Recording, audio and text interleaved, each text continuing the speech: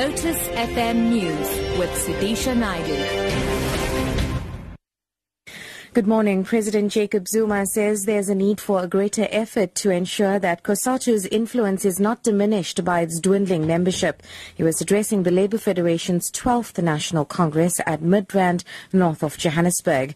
COSATU has lost the 350,000 members of NUMSA after the Metalworkers Union was expelled. President Zuma has called on delegates at the COSATU Congress to mobilize workers who have aligned themselves with rival unions. But if one of us is limping, it cannot be good. It must be the consent of all of us.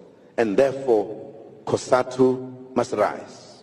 And even if, as a federation, we have lost some of the unions, work hard to organize more and to conscientize those who left correctly. It's a job you must do as an organizer, as an organizing federation.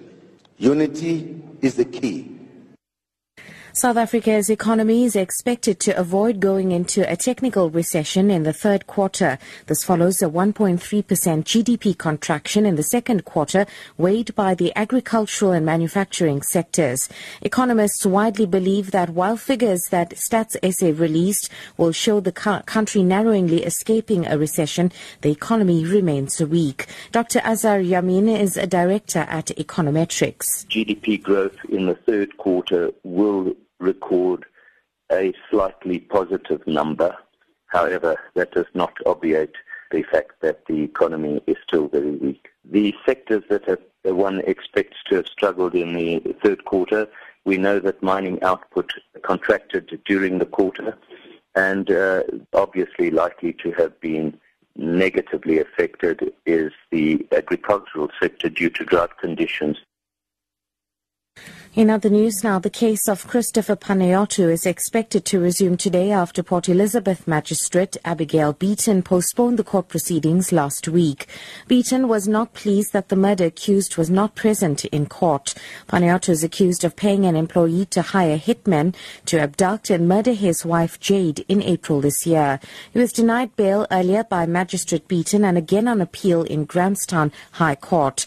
Our reporter Jade Lee Paulser has more on the story. Magistrate Abigail Beaton said it remained a criminal court and demanded that Panayiotou be present in court today. Defence advocate Terry Price argued that it was not necessary for Panayiotou to be present in court last week, as it was a motion application and not a bail application. The defence team is also demanding access to the police docket that contains evidence that will help the defence case. However, the argument now is whether Magistrate Beaton has the jurisdiction to hand over the dockets. Jade Lee Paulser, SABC News, Port Elizabeth.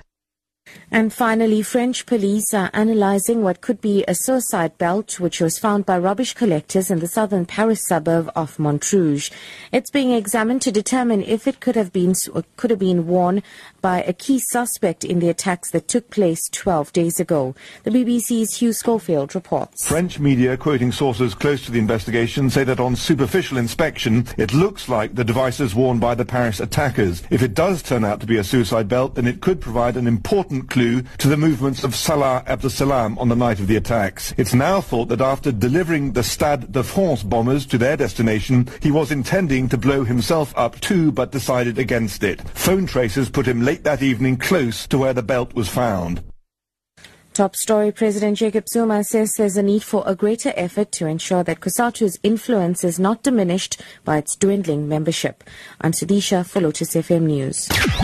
Morning Rush.